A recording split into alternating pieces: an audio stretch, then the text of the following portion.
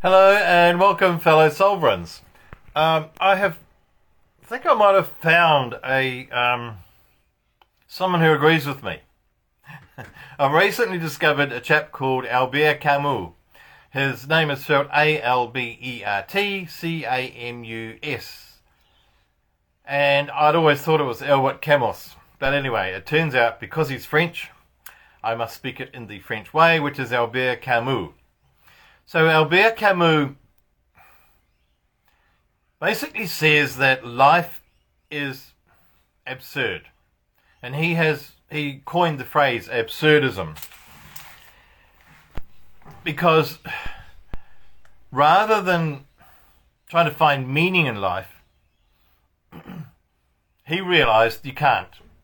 Because life, because people, because communities, because governments, because societies, all of them are absurd, which kind of agrees with the Course of Miracles that basically says it's insane. So they're using the same idea. Albert's is absurdity, the Course of Miracles is insane. So the Course of Miracles says everything is insane. The planet, life on Earth is insane. People are insane. Organizations are insane. So let's just move on. Let's not try and work it out. So Albert Camus says that there are three ways of dealing with this absurdity. And the first way, of course, is to step right out of it, which is suicide.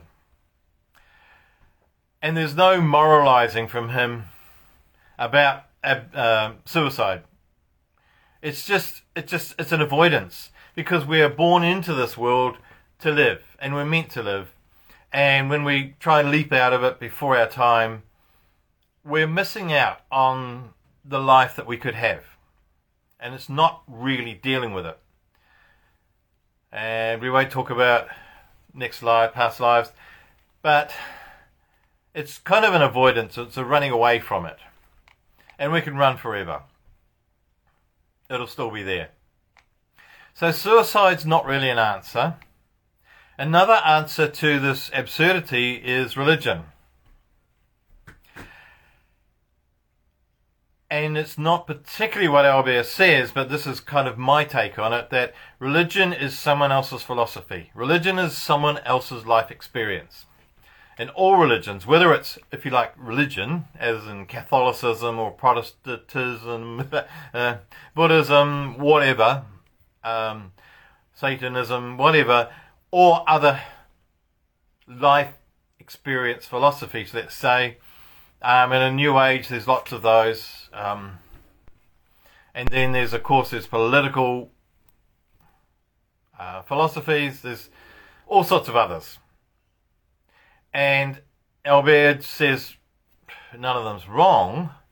They're more of a comfort zone. They're more of a way of going, life's too much. I need to can I just have a rest and fall into someone else's belief, fall into someone else's idea of what this is about, and that will save me having to do the work. And that's fine as a comfort zone, something to get out of when you're stressed. It's like fall into someone else's religion, because all religions are someone else's. And at that time, when they were invented, they fitted that person.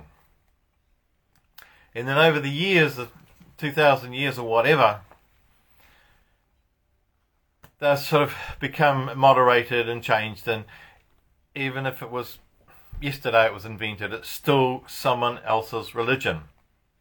And so when we fall into a religion or choose a religion, there will always be parts of it that go, yes, yeah, I love that bit, I love this, but I'm not sure about that, I'm not sure about that.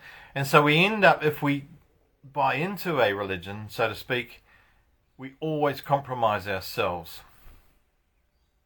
And we're always living in someone else's belief. We're living in someone else's life.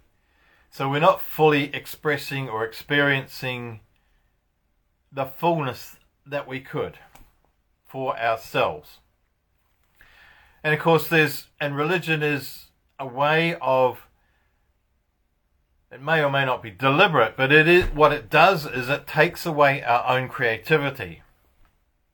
just as much as fluoride does, just as much as what do you call it? Intelligence, artificial intelligence and GPT chat and all of those things suck away our creativity. And they are religions. Whether we're injecting ourselves with stuff, whatever the drugs, whether it's prescribed by a doctor or not, it's kind of a religion in the sense that it's not our full experience of it. And there's nothing wrong with that, as long as we recognize that we are stepping back from the fullness that we could have, from the full life that is available to us. So there's nothing wrong with suicide, it's just that we're not experiencing the fullness. There's nothing wrong with religion, it's just that we're not fully experiencing our fully aliveness. So Albert says, well, if we've got to figure it out for ourselves, how do we do this? And his third one, is acceptance. Just accept the world is insane. Accept that the world is absurd, in his words. And just go out in it. And kind of have fun.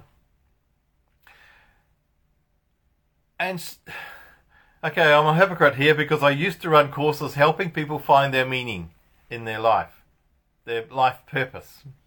And I've come to see that I was wrong in that we do not have a life purpose. All it is this blank space. So if I look up into this wonderful blue sky here, I cannot see etched anywhere that Philip Bradbury must do this or that in his life. He must achieve this or that. It's a blank sky. It's open to me. And so I get to choose, and I get to choose in every single day. So Albert Camus uses the word acceptance. It's just go out into the world knowing it's not logical. It's not work-outable. It's a crazy place. And yeah, if you're on social media or ordinary media, there are so many stories about what's going on. About everything. Absolutely everything. There is nothing that is consistent or logical or follows from one thing to another. It's just madness. It's mad. And that's fine. As long as we realize we're mad and that we're in a mad world, let's just stop trying to make it right, trying to make it logical, trying to make it sort of fit into some paradigm.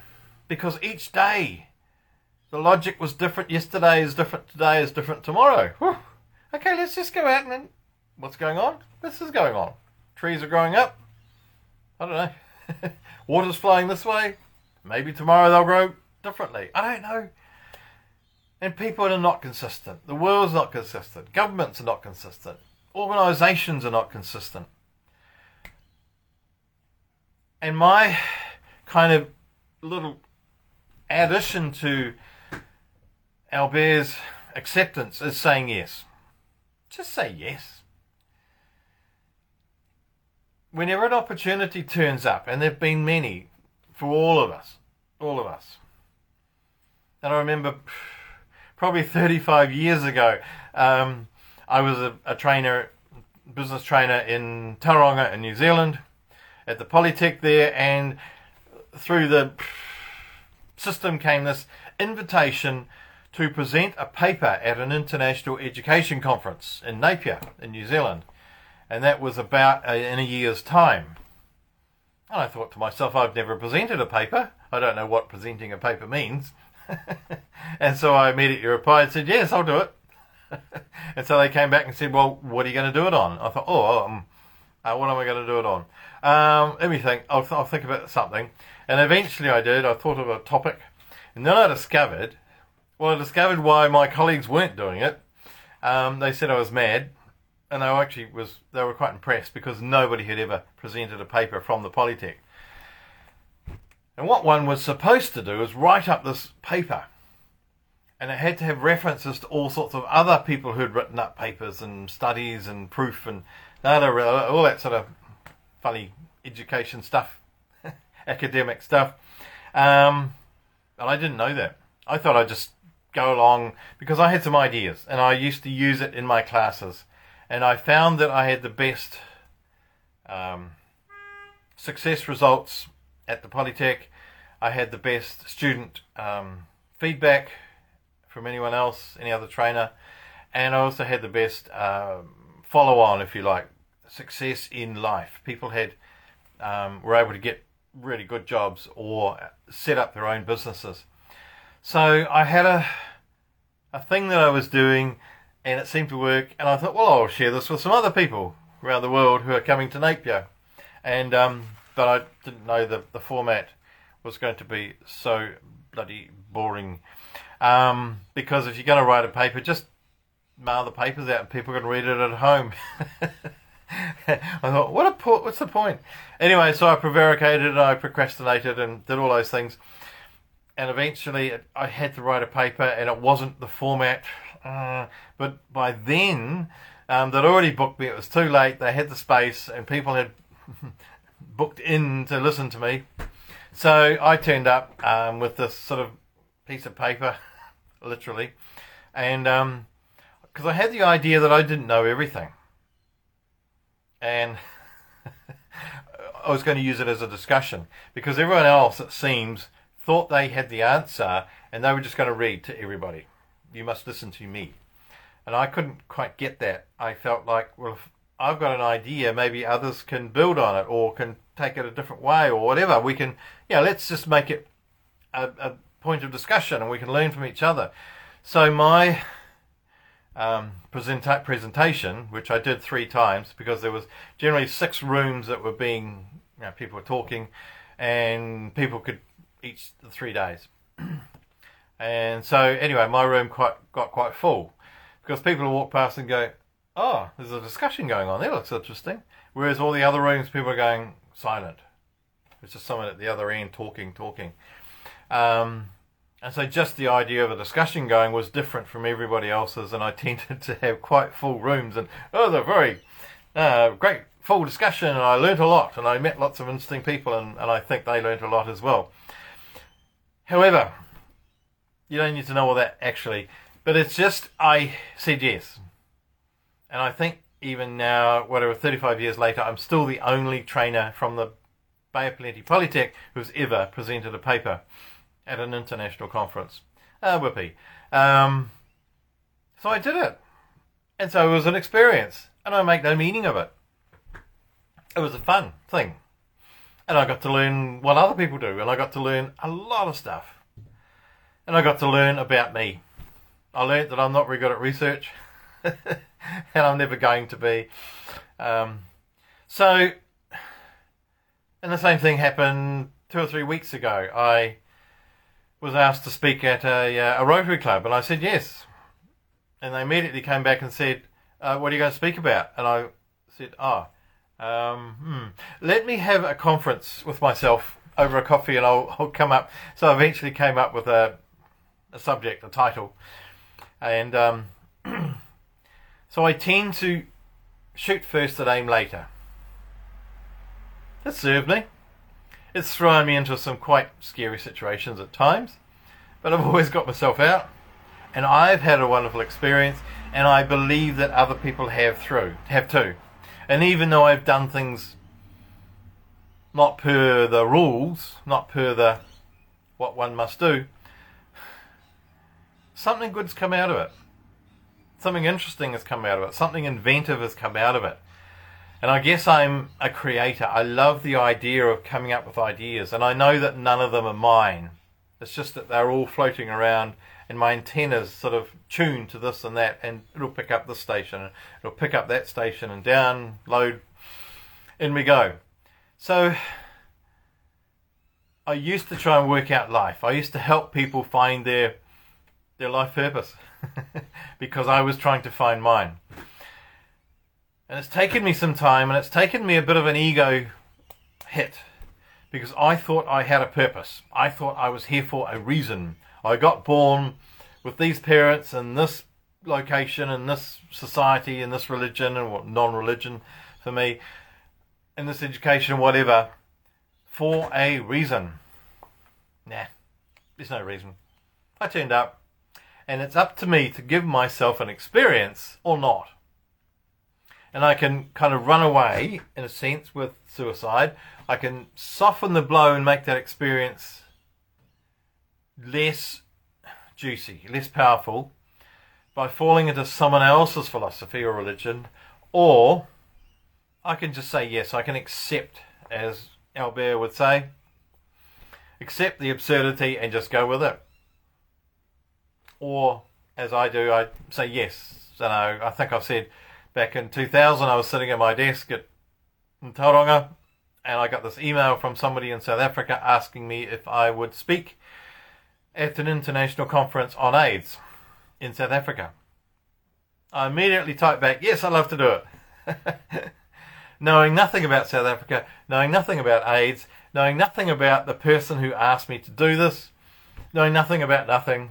And of course I went in hot and cold for probably weeks, maybe a month or so even, and I had to go and do some research and meet some people who had AIDS and find out what's going on, and I discovered that AIDS is not terminal, and there's a whole lot of just amazing people in the whole sphere of people with AIDS, people helping those and everything else, and I ended up with a life-changing experience in South Africa, speaking at the conference and then helping run workshops on AIDS, or on getting over AIDS. And the amazing people I met. 3 months in South Africa. Life-changing. I said yes. And then I went, oh my God, what am I going to do? How? So, let me suggest that the most useless question is why. Whenever we're asking why, we're always looking behind us. Why did I get to here? Why did someone do that? It's because something happened in the past and we're going, why? Why?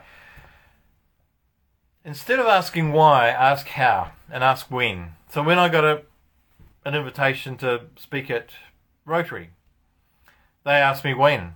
When can I do it? And I had to ask myself, how am I going to do this? And so how and when always take us forward. Why always takes us backwards. So stop the whys. Stop being wise. And just be absurd. Be mad. Be insane. Just have fun. Because that's what it's about. So what I'm going to leave you with today is I wish you a huge yes to whatever the next opportunity is. Just choose to say yes. And see what happens. And I bless you and all who sail in her.